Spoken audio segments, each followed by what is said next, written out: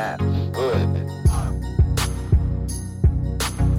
Welcome everyone to season 4, episode 138 of the Premier Pod. I'm your host, Yash Bika, joined by my co-host, Tyler Chan. And in this episode, as we said, when we switched over to a new format, we're strictly talking about Liverpool, Manchester United, but also a special topic 3, which, as you can tell, will be the World Cup. Obviously, the World Cup draw happened last week or like last Thursday, so probably been about 4 or 5 days now, and I'm sure everyone has seen the groups and kind of heard the reactions, but we wanted to basically talk about it because it's going to be a big tournament, not going to be happening this summer, but over the winter break because it's in Qatar this year, but still the World Cup hype is there. It's going to be a really fun tournament, big players, big moments. We're looking forward to it, but to get things started, we have topic 1, which is Liverpool and Tyler's team. They are pretty much on a roll right now. They recently, very for like a short time, for about 3 hours or so before Man City played on Saturday, they actually went on top of the Premier League. But obviously City overtook them because they played their game in hand and now are 2 points above Liverpool. So the title race is coming down the wire. They meet this weekend. I believe it's a Saturday or Sunday. They meet. I think it's a Sunday.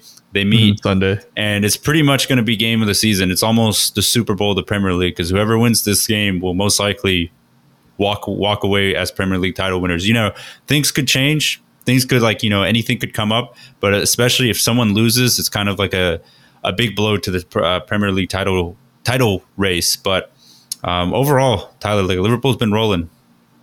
They have been, and it's been such a close title race between at least these two teams throughout the whole season. Like the other two, Chelsea, Man U, both kind of dropped off from that 4-horse title race that we kind of anticipated at the beginning of the season. Yeah. For kind of various reasons, but Man City and Liverpool once again at pole positions. Right now, it's just 1 point difference on the table between the two, and their goal difference is also just 5 goals difference. And Liverpool actually have the advantage with 5 goals difference more. So right now, this basically, as you just said, would determine who probably would get the Premier League title. Because assuming both teams win out the rest of the season, which is basically what it's looking like to be. Yeah. If Man City tie this or win, then basically Man City will get the title. And if Liverpool beats Man City at the Etihad, then it's looking good for Liverpool. Then in the driver's seat. And historically, based on like our old podcast seasons, usually Liverpool are the hunters in this kind of situation. It's always Man City on top in first and then Liverpool chasing. Yeah. And then the season, I think Liverpool were in first for a good chunk of it. Man City caught up and like overlapped them because usually they're not on top. Usually it's Liverpool weren't really used to that kind of position. And Man City under Pep Guardiola have always just been like the Centurions, like the team that just is the team to beat. Yeah. And I feel like Liverpool are in a pole position to be basically on the track to leapfrog them because I feel like they're better as the hunters. Like I feel like it's less pressure for them. And this team also is just doing a little bit better in terms of like just form. Because even if you just watch like the latest games, like Liverpool, they're basically on an undefeated streak. So are Man City at a point, but I just feel like based on the Champions League games in particular, like Man City only beat Atletico Madrid 1-0. Yeah. And then Liverpool came through with a 3-1 win against Benfica, which is pretty strong. And they also played like a pretty different team as opposed to like the past weekend. So like the rotation and the substitutions are coming through. So both teams are looking strong. Both teams have basically almost like their full squads ready to go. So it's like there's no like significant injuries. There's no kind of excuses for this one. It's just who is going to be in form. And I feel like Liverpool have that slight advantage, especially with Luis Diaz turning up recently. He kind of adds a different dynamic to the whole team. Mm-hmm. And even yesterday, or I guess we're recording right now, it's the Wednesday. So it was yesterday. Leading up to. Yeah. Mm-hmm. So it was yesterday, Tuesday. He scored. When Liverpool faced Benfica. Yeah. Luis Diaz scored and got an assist. Yeah. And on top of that, Liverpool subbed off Mane and Salah in the game and subbed on Diogo Jota and Firmino. And I was like, man, they actually are in a position where they can sub off the 2-star players and reload with 2 players, if not at least right below like kind of star power, if that makes sense. Yeah. So I feel like Liverpool, this is probably one of the strongest teams going into this kind of big rivalry for the past several seasons. Yeah. So it's going to be big. As you just mentioned, it's like kind of like a Super Bowl And it's going to be like the first Super Bowl, several Super Bowls at this point, because Liverpool are on track to face Man City in multiple competitions leading up for like the next several weeks, assuming they win out in the other competitions like the FA Cup, Champions League. So yeah, throw back to that. It was the I believe it was the 2018-19 season or 17-18 season where Liverpool and Manchester City were in the Champions League semifinals, and they had to face each other in the Premier League. So it was like back to back games of like those two teams. And I think obviously Liverpool came out on top in Champions League, but then the Premier League kind of ended in a stall, like a stall. It just kind of stalled out because both teams were just gearing for the Champions League. But obviously the stakes are different, where both teams are gunning for both, like all three of those titles. So it's just kind of up in the air what's going to happen.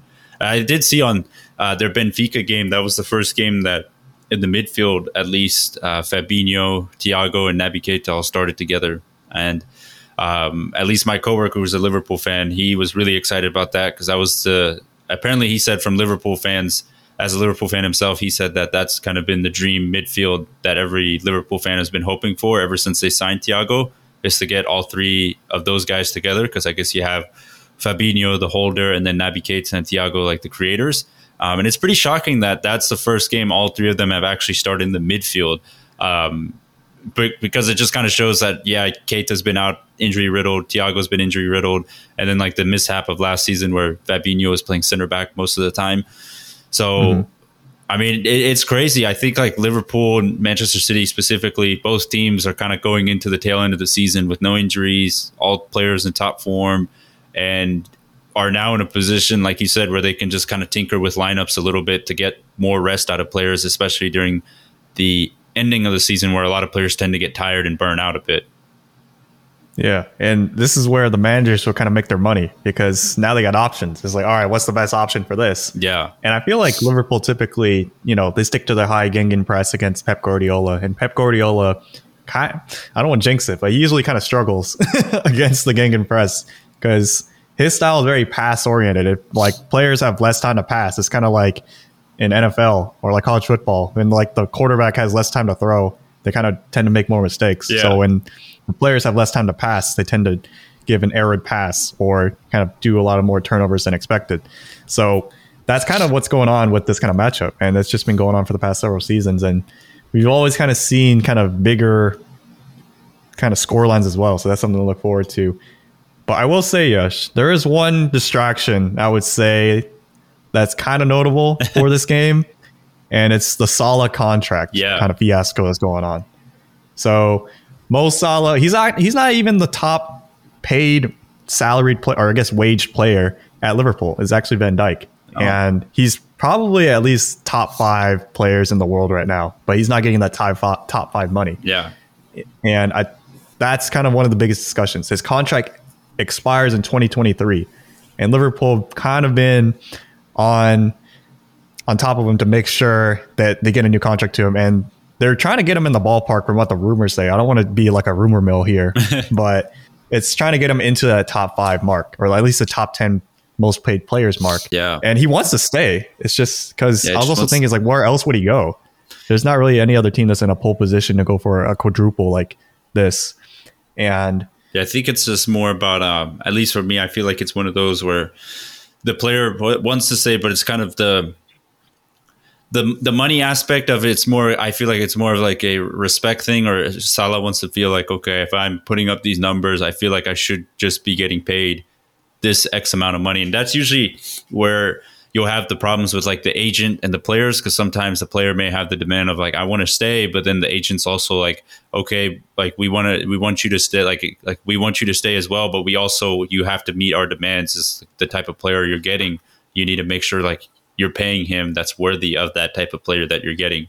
But I did see a report today that apparently, I think when Salah did call for like a stalwart, I think it was maybe a week ago or two weeks ago, where it kind of like the contract negotiations kind of stalled just because they weren't reaching. It wasn't anything that Salah was like, oh, I'm going to leave. It's more of just like they weren't reaching anything, so they decided to cool it off a bit.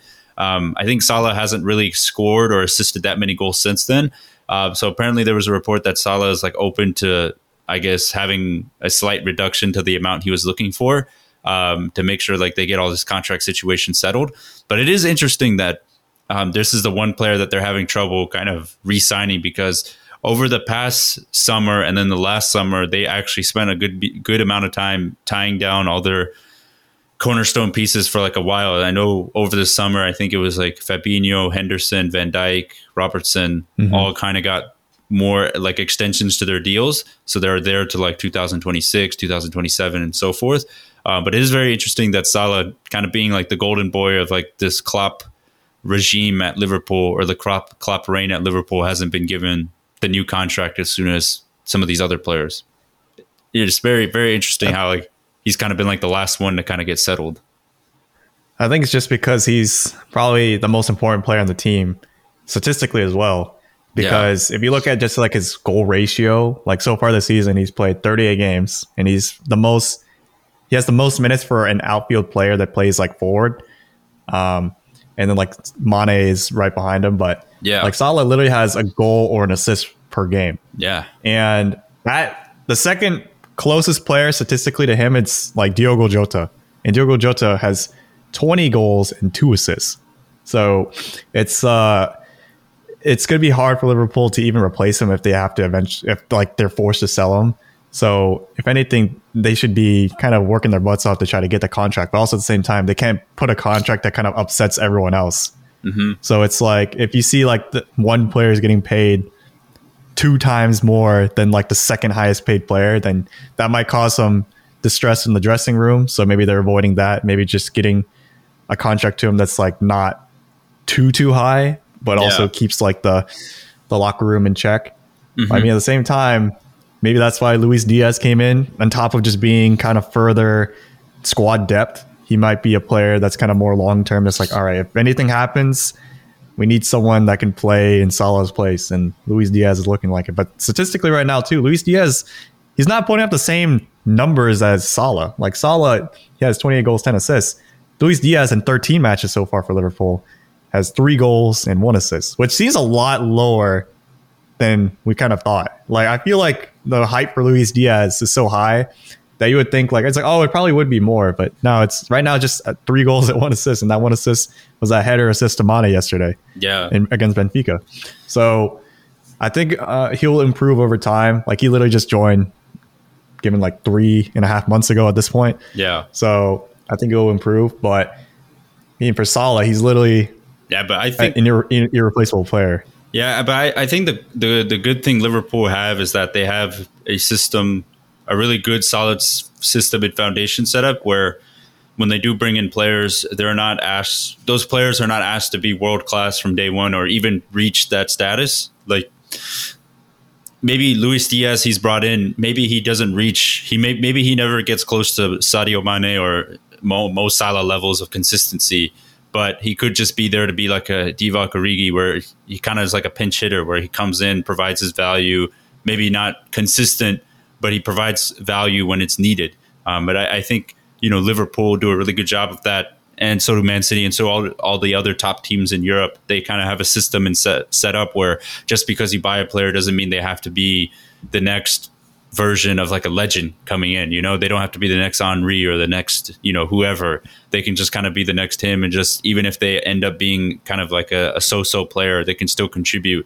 Like, I know you said before with like Naby Keita, I'm obviously his career's kind of been riddled with injuries, but when Liverpool bought him, everyone thought like, oh man, this guy could be like, up there with, top 5, top 3 midfielders in the world. But obviously he's not reached that level, but it doesn't mean he hasn't provided that type of value for Liverpool. Or when it came to like Wijnaldum, when he was at Liverpool, he wasn't, putting up big numbers, but he was a very key player to that midfield and keeping them ticking. So I think that's the cool thing about Liverpool, or that very important thing about the way their squad is set up, that even players before the hand, like Shaqiri and other attackers, so forth, like Minamino, like players like Minamino and Luis Diaz, they kind of come in, provide the value, and they're not asked to be, hey, you have to be like the next world-class winger. You just have to come in, do your job, and then give those other guys a rest so that they can go back and do like the world-class stuff that they always do consistently. Yeah, it sounds like they were kind of like role players right now. Yeah. Kind of like in Well, it's like, all right, we have this one player specifically for this. Yeah, and sometimes like at the end of the day, like the role players are the ones that win you titles because your starters can't play 24/7 all the time. So you need those role players to come in and provide the value that you signed them for. And I think when you look at the best teams or the teams that win championships or win a ton of trophies, they have role players that can come in and provide a very specific, good value back to the team. And I think that's why they end up winning trophies, is because they can rely on those players to do the job that they've been asked to do. It's true. I will say Luis Diaz's role right now, kind of high. He's playing a lot more minutes than I expected. He's getting a lot more starts, but I mean, we'll see. We'll see how it goes from here on, because it's still a little too early to tell what he's up to. But Klopp does have a lot of trust in him, and we'll see how it goes. But I'm excited for what's to come. What's to come for the weekend? It's a big game. Next week, we'll see if I'm sad or happy going into it.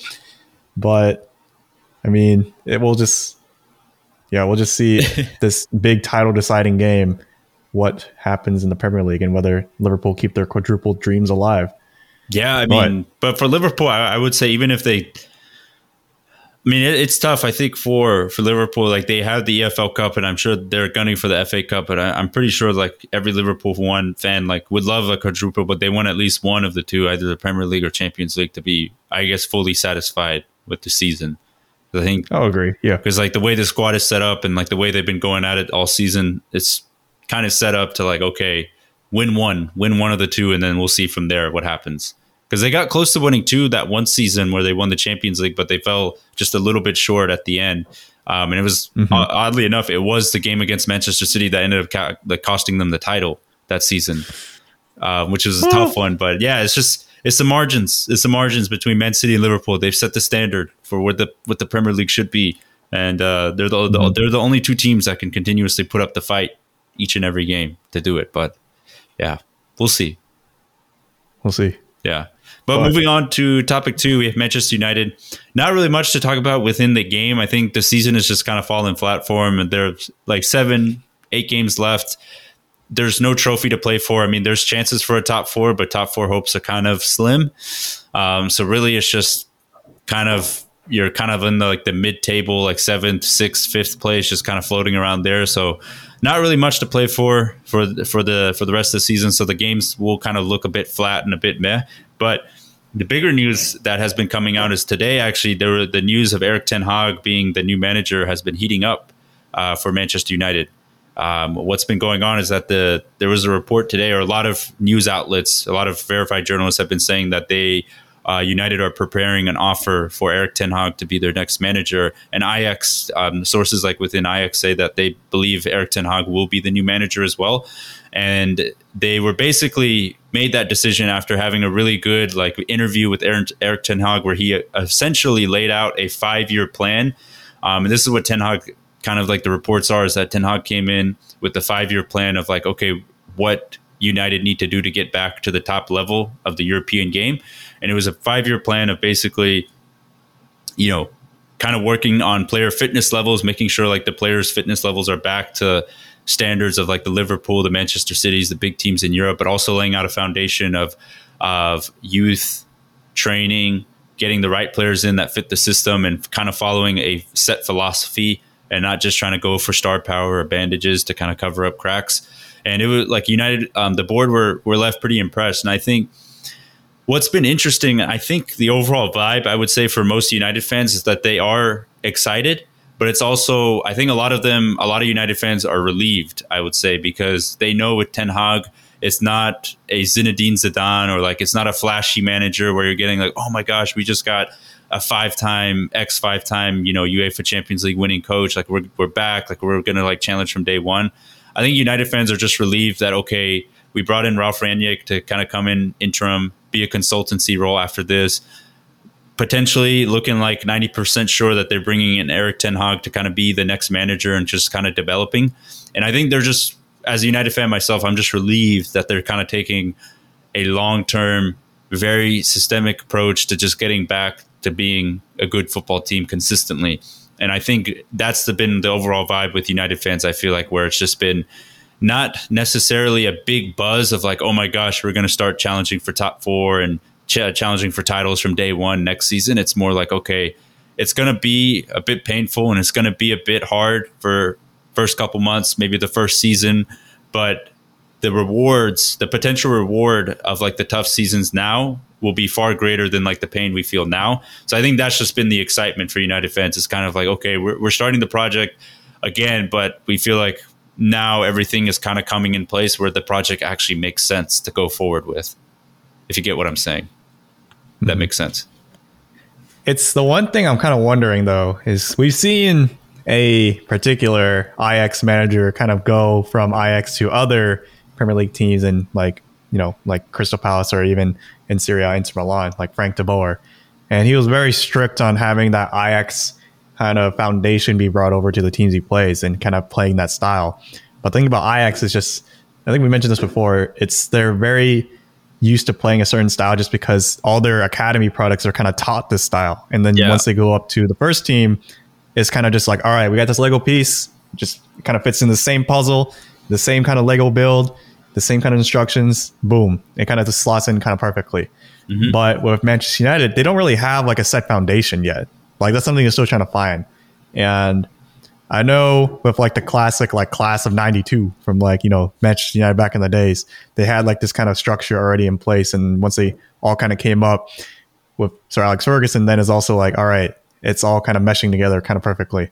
But now, do you think Ten Hag is going to kind of bring in that kind of Ajax kind of form, or do you think he's going to find or like Ajax kind of blueprint, or is he going to see what's at Manchester United right now, maybe looking through the academy, seeing what kind of coaches are there, and then kind of building from there? Yeah, I don't know. You can probably answer that. It's just something. It's like a thought I had. Yeah, it's a tough question to answer, but I think it's obviously he's a smart coach. Like there's a reason he's been pretty successful at Ajax is because he knows what he's doing. I think from all the reports I'm seeing is that he wants to obviously play his style, and he wants to bring like his coaches in to kind of help implement that style. But there's also a lot of really talented players at Manchester United's academy. Like there's a reason so many talented players come from there. But I think the one thing we'll see with Ten Hag, hopefully, is that we'll see a lot of those players start to get more and more chances and to kind of like have that ability to showcase themselves. Because I think under Solskjaer, they got it a little bit. Ranić, he's been able to elevate some, but I think having a manager and just a full-on plan coming in, it will really help like the academy out, and it'll also help like the first team out, because then you'll have a clear set process of like, okay, when do academy players start to come in, like a process of just getting them all in and getting them all into the style of play that they want to play.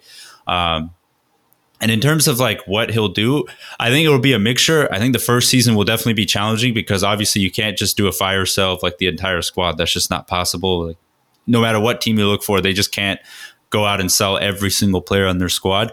So it's going to be a mixture, but I wouldn't be surprised. I know when Pep Guardiola came to Manchester City, the biggest question mark was that can he play his tiki-taka possession-based football in the Premier League? And I remember pretty much 90% of every pundit, every fan, or anybody you would talk to, they were like, no, he can't do it. And the first season showed, a lot of people showed like Pep Guardiola's first season where I believe he finished third.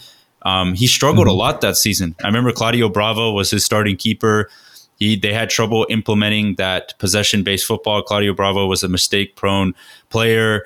They got rid of Joe Hart. A lot of fans were upset that they got rid of like a club legend like Joe Hart. There were, fights between him and Aguero, like whether Aguero would be like the type of striker he wants. Phasing out like players like Yaya Toure, other players that were like kind of old and aging.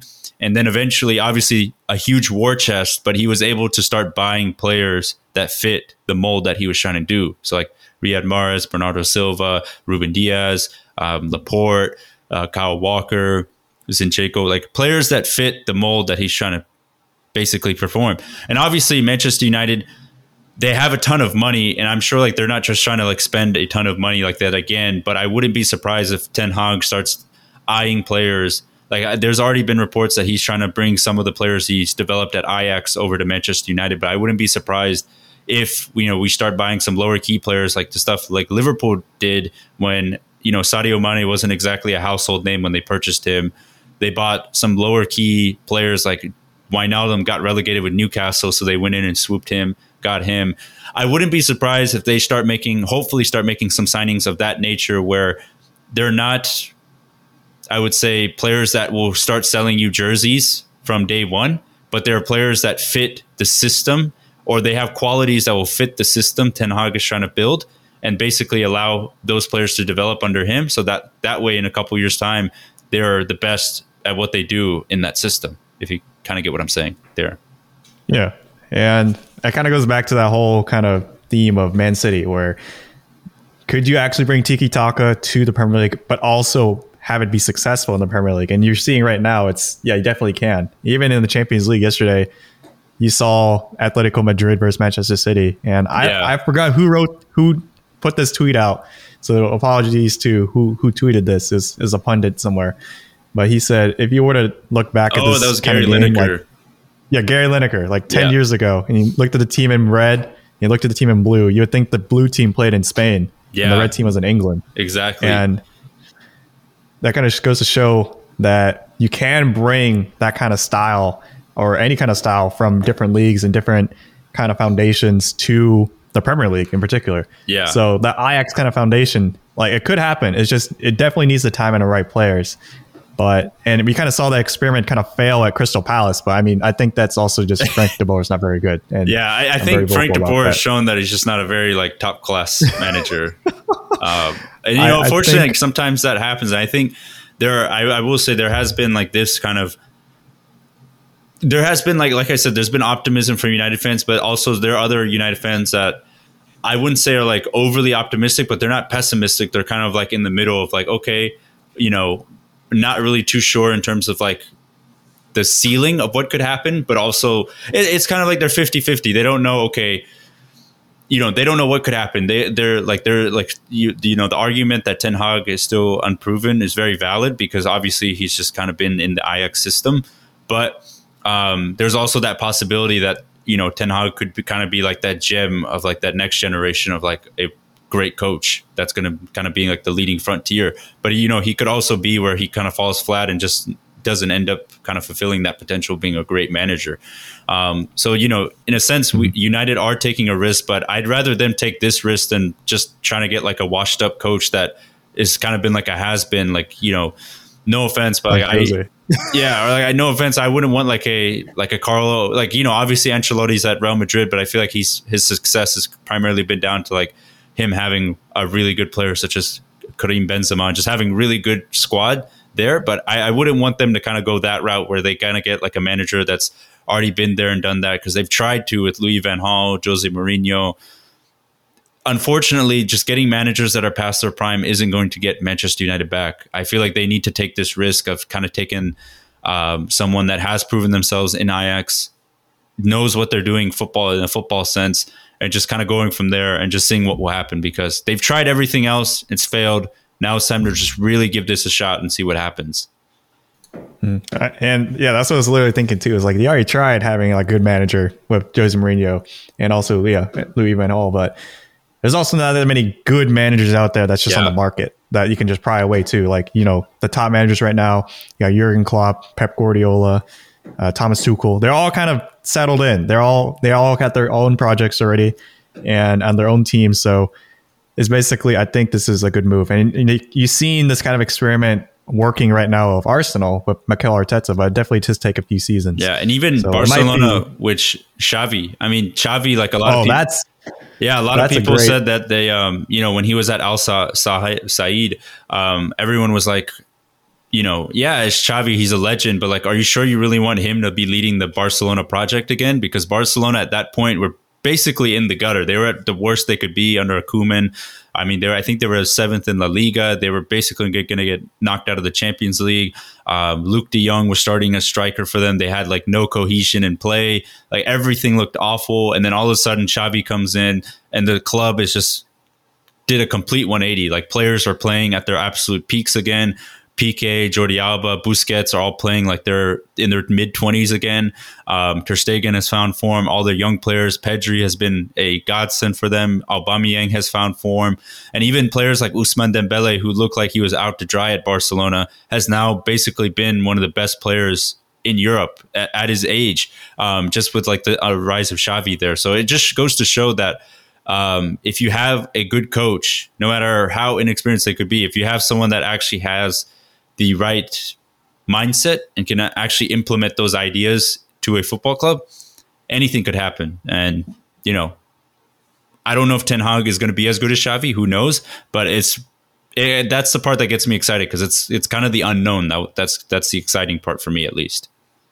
Yeah, it's kind of like a low risk, kind of high reward kind of situation almost, where it's like you don't know what's going to happen. It could go wrong, but also you have that slight chance, or it could be like Barcelona, kind of make them exciting again. Mm-hmm. And I mean, we even had like Phil Shane on the pod, I remember like a couple years ago, and we asked him, it's like, what happens if Messi leaves Barcelona? He's like, you got to pray. Yeah. And right now I'm like watching Barcelona again and seeing it's exciting, and seeing like that old style of, you know, Xavi ball is back. Yeah. And it's seeing little snippets of it through like Pedri, through Ferran Torres, like Adama Traore, like all those players are now at Barcelona, and they're doing really well. They're all the way back to like second place now. They just beat Sevilla. And this could be a whole episode in itself, but it's just, I mean, it's good kind of, I don't want to say vibes. It's not the right word. It's good. It's good omen, I guess. Yeah. I don't know. Omen's also the right word. Yeah, I either, would say good vibes are back. Like the vibes are back, like again at Barcelona. And I think what's also been important is that Xavi's also been backed by the board. Like Xavi went out and picked, hey, I want Aubameyang, I want Adama Traore, I want Ferran Torres, I want, you know, this specific type of player, and I want them. Can you go out and get them for us? And the Barca board basically agreed. They agreed with Xavi, and I think I hopefully with Ranić being a consultancy role and with Ten Hag, I just hope the board can just get aligned where they just trust the vision that Ten Hag and kind of Ranić have, where they want the squad to be, and just buy those players, even if those players may not jump off the board or they may be a little bit questionable. If the manager has a vision for it, you got to trust it, because at the end of the day, the manager's the one that's managing the players. It's not the board, you know? Mm-hmm. So, and yeah, basically it's just, you've seen other teams find that success with this kind of structure and this kind of move in this kind of direction. And it's like, why not Man U? Why not Man U try? Because right now, what else could they do? Yeah. Kind of sit in seventh. So it's like, you got to try something different. Yeah. There's not much you can do at this point, but I'm looking forward to next season, because I think it's just going to be really exciting to see. Like I'm genuinely excited. I think if Ten Hag does come in, I think, you know, it'll just be really exciting to see what Manchester United would get, and like how we play, what we do. It's just time for something fresh and like a new thing, you know, a new idea, a new system coming in. But yeah. But that's essentially what's been going on at Manchester United. The coaching rumor mill has been heating up. Looks like Ten Hag is going to be the manager, but that's kind of been what's going on with Manchester United. But as we mentioned in the beginning of the episode, topic 3, which we wanted to center around the World Cup this time, because as we mentioned 5 days ago, I would say, or last week, the World Cup draws came through, and obviously we got kind of all the groups laid out on who's going to face who in the group stage of the World Cup. The biggest one, well, I wouldn't say like biggest one, but the one that pertains to us, because we are living in the United States, is Group B, which is a pretty interesting group because it has England, Iran, United States, and the winner of the UEFA playoff, which could either be Wales, Scotland, or Ukraine. So generally speaking, it's not the easiest of groups, but it's definitely a group that the United States, if they do their job, they could basically finish second or first. I think England obviously is the biggest favorite to finish first there. Like they have such a good squad and have been doing really well in the past 2 major tournaments in Europe, or obviously the World Cup 2018, Euros of 2020. They've done a really good job. But I would say United States, if they just do their job and do it well, they should be able to get out of this group at second place. I mean, the expectation is kind of low right now, yes. They didn't even make it into the World Cup last time. So it's just like, they're just happy to be here. But they also... But they do have I will say that, but I will also say like the whole reason they were able to get back is because they've been grooming like this younger, more vibrant squad. And they have players that have potential of being really good, like Gio Reyna, Christian Pulisic, Weston McKennie, Yunus Musa, Serginho Dest. The goalkeeper like Matt Turner, Zach Steffen. I mean, they have players, Miles Robinson for Atlanta United. They have players that are are showcasing Tyler Adams. Like the list can go on. They have players that are showing a lot of potential, and I think on their day they can do some damage to some good teams. Mm-hmm. And I will say too, it's like since the failure to qualify in the last World Cup, this is that changing of the guard where it has been that youth team, but I wouldn't say this is also their first big test either, because like they kind of proven in certain competitions already, like the CONCACAF like Gold Cup and the League Cup. Like I forgot what they won. They have so many random competitions. Yeah, now. like they won the Nations League back in May, where they beat Mexico. And then they also won the Gold Cup with their kind of like their B squad, but there were still some players that are kind of contributing with the U.S. men's national team that won that Gold Cup squad against Mexico. Like you said, CONCACAF World Cup qualifying is tough. It's a difficult kind of like region to be qualifying for World Cups. They've been in there. But this one is a really big one because obviously since they missed out in 2018, this is like the first chance for pretty much all of these players to be playing in their first World Cup. So it's going to be a big learning experience, but I think it's really important because when you have a big tournament like this to get experience in, like you just never know what could happen. And I think with the expectations kind of being low and with them already having some cohesion from getting those kind of cup wins already, I think this is I think if they can get out of the group, that would be a good goal, I would say, for this U.S. men's national team side, because the World Cup in 2026, it comes to the U.S. It comes to the U.S., Canada, and Mexico. So I feel like that'd be a really good time to really go for like a big run. I don't winning the World Cup as the U.S., I don't know about that, but like if they can get pretty far in the knockout stage in 2026, I mean, that'd be like the biggest goal. But like, I mean, this year, I feel like it's definitely about kind of getting that experience, getting, those big games in, like against England, getting a win maybe against. If Wales gets in, I'm kind of scared because they would face a Wales Bale, and Wales Bale is a different kind of Bale because that's when he kind of takes off like the golf outfit, gets on the field, is like, all right, he's legit Bale. Yeah, it's not like Real Madrid Bale. No, it'll definitely be tough if Wales do make it out there. Well, whoever makes out of the UEFA playoff is going to be like a decent match. Because like each team kind of has like some star players there, but Wales definitely with Gareth Bale would be like a difficult kind of team to play. But I would say overall like their group isn't the worst in the world, but it's also like I wouldn't say the easiest. It's kind of in the middle of the pack. But what is pretty cool about this group is that England and USA will play each other the day after Thanksgiving. So obviously in America, like on Thanksgiving Day, like NFL football rolls king. So it's going to be very funny to know that day on Thanksgiving Day, everyone's watching football and eating Thanksgiving food, and the next day, everyone's still eating Thanksgiving food as leftovers, but they're going to be cheering on like USA and the USA versus England matchup, and it's just hilarious that it's versus England too. Like it's just a funny kind of matchup, and just a funny way like that game is the day after Thanksgiving. I wonder when the timing is for the airing of that, because I believe all the games for at least for the U.S. all U.S. men's national team games for the World Cup will be kicking off. I believe the latest I think is 2:30 Eastern Standard Time, and the earliest is like 11 or 11:30. So we got we got a really good like draw. I know like West Coast will be a little bit difficult, but 11:30 Eastern Time isn't the worst West Coast. I think it's 8. Yeah, 8 a.m. So that's better than Premier League scheduling. Jeez. Yeah. So really luckily US kickoffs. Luckily US isn't kicking off at 7 a.m. Eastern Standard Time, so that would have just been brutal for West Coast. That's even better than Russia. Yeah. Because like there was games that were kicking off at 6 a.m. Eastern time. Yeah, the Russia stages. I was like, Russia was definitely very difficult.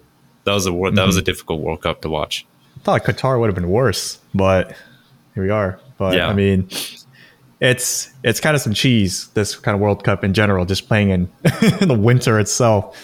But I mean, there's a few other questions. It's a little too early to kind of anticipate who the winners are and who's going to be like breakout stars to kind of note things like that. But I mean, if we were going to do a way too early prediction, yes, based on like kind of World Cup rankings and kind of what you've seen right now, assuming like no one gets injured, and if the World Cup just played like tomorrow, who would you say is in contention to be like a winner?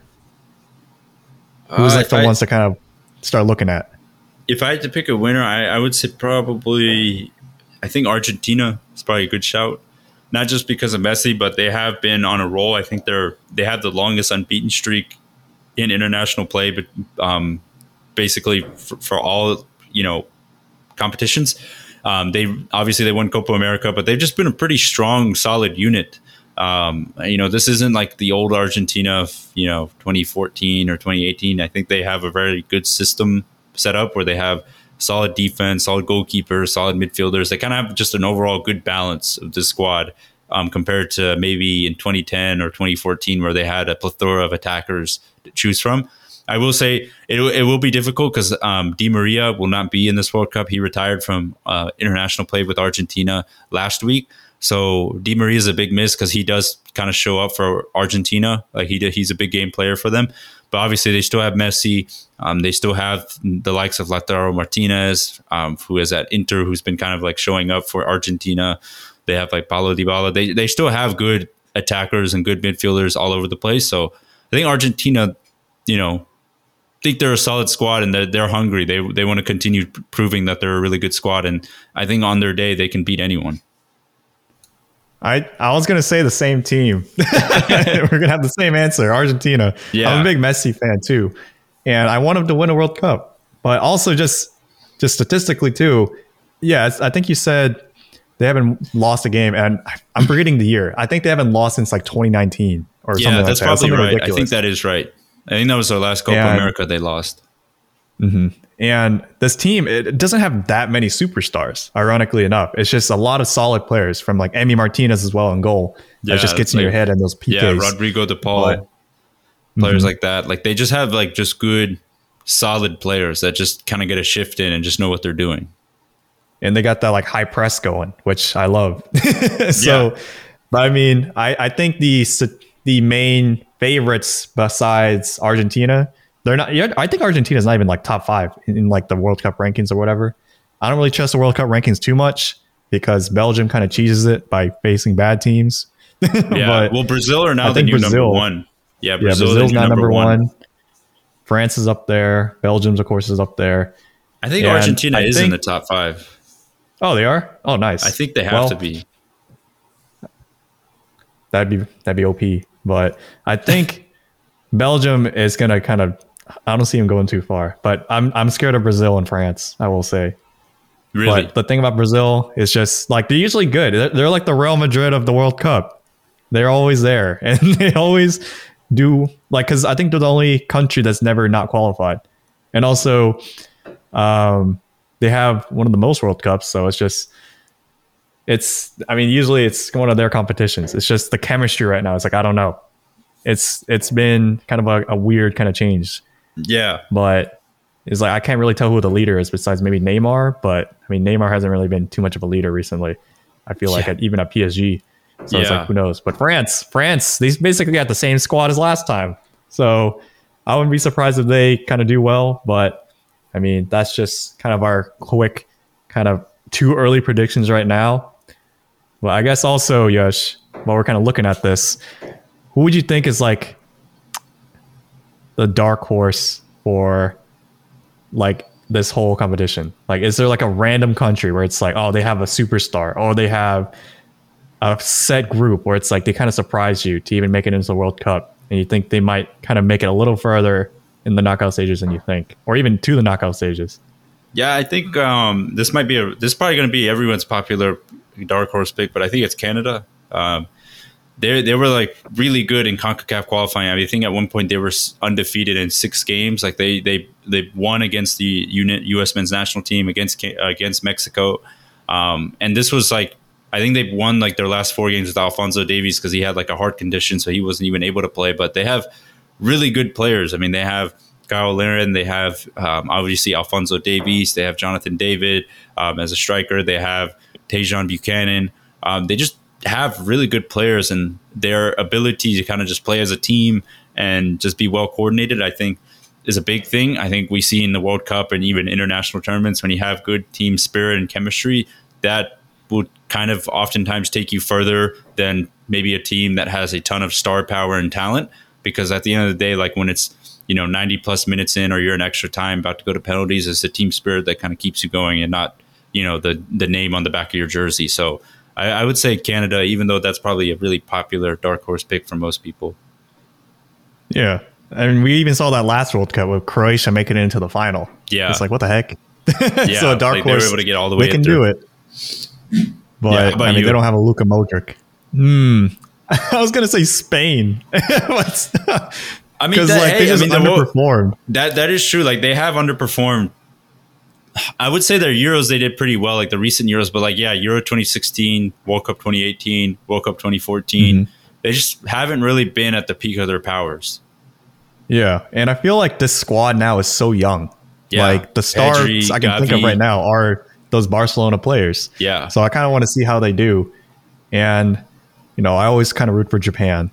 They got Minamino, they got my boy, but they're in the same group of Spain and Germany. So I don't know about that. Yeah. I'm not gonna I lie. think it's very interesting. I think a lot of teams, I think like Spain specifically, Spain and Germany, like they're kind of lacking like a true striker. They're kind of just playing a bunch of false nines. Like I know Spain have Morata, but he's not been the most consistent of players. So it'll be interesting to see what teams kind of do, like especially like Spain and Germany, who they kind of rotate up top. Whether it's like Ferran Werner Torres for Germany. But I mean, like Werner's not been. He's definitely he's kind of stalled out his career a bit. Morata-esque. Yeah, very much so. So it's very interesting to see like what teams kind of do when they don't have a star striker per se. Oftentimes that's when they get like really unique and try to like put people in false nine positions or just kind of bring up a random striker that ends up like being really well in the World Cup. Who knows? But I think Spain is a pretty good shot for dark horse because I don't think many people are penciling in Spain to be World Cup winners, but also they're not penciling in Spain to be the worst team in the tournament. You know, it's kind of like middle of the road. Also true. They are very middle of the road. And I will also say as a close second, I was looking at Senegal. That's just because they're in an easy group. AFCON winners, yeah.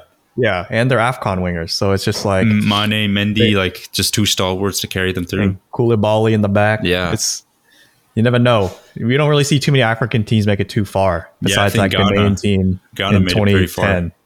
And Suarez back in the same group, and Group H, Ghana and Uruguay in the same group. Yeah, that's. Oh my gosh. Yeah, I guess that leads to the next question. Like I guess the group of death. I think a lot of people were discussing. Like, we feel like, generally speaking, all the groups here are pretty balanced for like the first time in a while. There's not one group that's just really easy, but there's also not one group that's really hard. I think the hardest one, probably objectively looking, is probably Group H because you have South Korea, you have Uruguay, you have Ghana, and you have Portugal.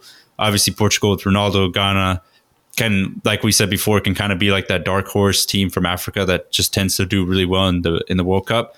Uruguay, Cavani, Suarez, they always do pretty well in World Cups. And then South Korea, like they have Hyun-Min Son, they have solid players all the time, and they can kind of make a shock here or there. So I feel like that's probably, for me at least, probably the most challenging group. But then again, looking at it from other World Cups, you wouldn't say like, oh my gosh, that's a group of death per se. Yeah. Like there's not like 3 superstar teams. It's not like it's not like Germany, Portugal. Like a Germany, Portugal, Spain. Yeah, or something like that. Whereas this group, I feel like Group H is the group of death, quote unquote, just because it's almost like anyone can get out of the group. Yeah. It's like they're balanced, like they each have their own strengths and kind of weaknesses that can be exploited to where another team might, get the upper hand and, get the win. Because like you even saw in the last World Cup, you saw like Germany didn't even make it out. So, I mean, you never know what happens on the big stage. And unfortunately, like you never know too. Some players from now until the World Cup, there might be a big injury or maybe a new superstar pops up in between. There's still a lot of time between now and the World Cup, but just right now, just looking at it, it just looks like Group H is the most up in the air. And Ronaldo, I think this is his last World Cup. Yeah, probably for Messi as well. Messi and Ronaldo, final World Cup. Oh final my gosh. Dance. We'll cry. Yeah.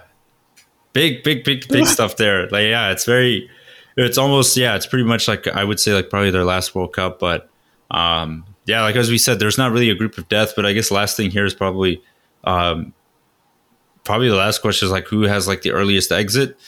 I would probably say, historically speaking, that's like a big team that's going to get an early exit. Yeah, historically speaking, like the previous World Cup winners tend to do pretty bad the following year.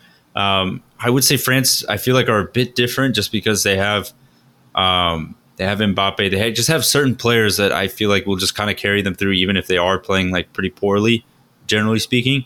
But I will say a team that could have an early exit, unfortunately, is probably Portugal, because Portugal at times can look a bit, I would say, a bit meh at times, but they can also look really good. It just all depends on like what the manager. I know like a lot of Portuguese fans are not really too fond of the manager they have right now in their national team, but it'll be interesting to see if like how far they can go. But I would say that they're probably my bet to be like an early exit if you had to pick one. A shock. Yeah, their manager's old. Yeah. Is it the same one that has like a cane now? Yeah, essentially. But oh my gosh. Yeah, I know a lot of Portugal fans are just not very happy with his tactics and everything. Their team is so stacked. It's just they can't get it together. Yeah. It's like something's wrong. They need to be scoring more goals than they do. So that's a good shout. Portugal or France. But France, I feel like they'll get out of their group. Like that, it's somewhat on the lower end, I would say. It's not easy, but I wouldn't say it's incredibly hard. But I don't know. I'm always on the train where it's like, I don't really trust Belgium. Belgium, I feel like, is always on the same track as Portugal, where it's like they have so many superstars. But on top of that, this time, most of their superstars are kind of on the, other end of 28. Like their golden era is kind of going down. And they're in a group with Canada and Croatia, even though Croatia's kind of golden era is also on the same. So like we never know.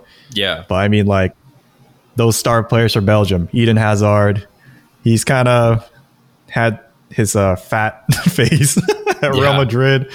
And then Lukaku's kind of struggling to get the minutes. And then, Courtois is still there. He's still doing well. But it's just like also that back line, that notable back line of like Vertonghen, Alderweireld, like Company, like they're not there anymore. If they are there, they're like, on the closer to like 34, 35. So not that's really very true. Like, hot. Pretty much like most of their team is like in their 30s or hitting their 30s right now. So I'm going to say Belgium, unless Divock Origi turns up, if he's even going. I don't know if he's going to. I'm not going to lie. I don't know if he gets brought up. Yeah. He's a super sub. I mean, that's true. That'll be interesting to see who they pick or like if he comes up. But I think Belgium is a good shout. I think that is a good thing to kind of keep note of, is that their golden generation per se is pretty much all hitting 30 or have hit 30 and just kind of, I guess, on the decline per se. Yeah. The golden boys are now golden old men. Yeah. So in athletes terms, that being said, 30 is not old. It's just in soccer it is, unfortunately. Yeah, it's usually when the skills start to dwindle. But yeah, I mean, I think that's a good shout. I got Portugal, and then you got Belgium as kind of like shock early exits, which could definitely happen.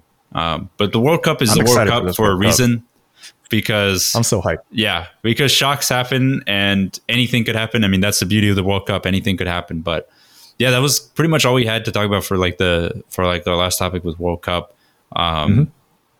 Yeah, it'll be exciting. We're pretty pumped about it.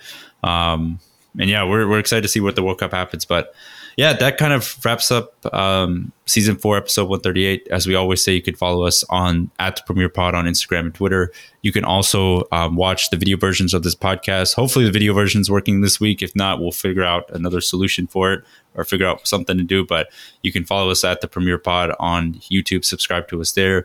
And if you do listen to this show on Apple Podcasts, please be sure to leave a rating and review. It helps us get bumped up and other people to visibly see the podcast. But if not, if you just want to share it with a friend, that's more than welcome. We appreciate any of the support or any help we get in any way we get it. So thanks again for listening to season 4, episode 138 of the Premier Pod.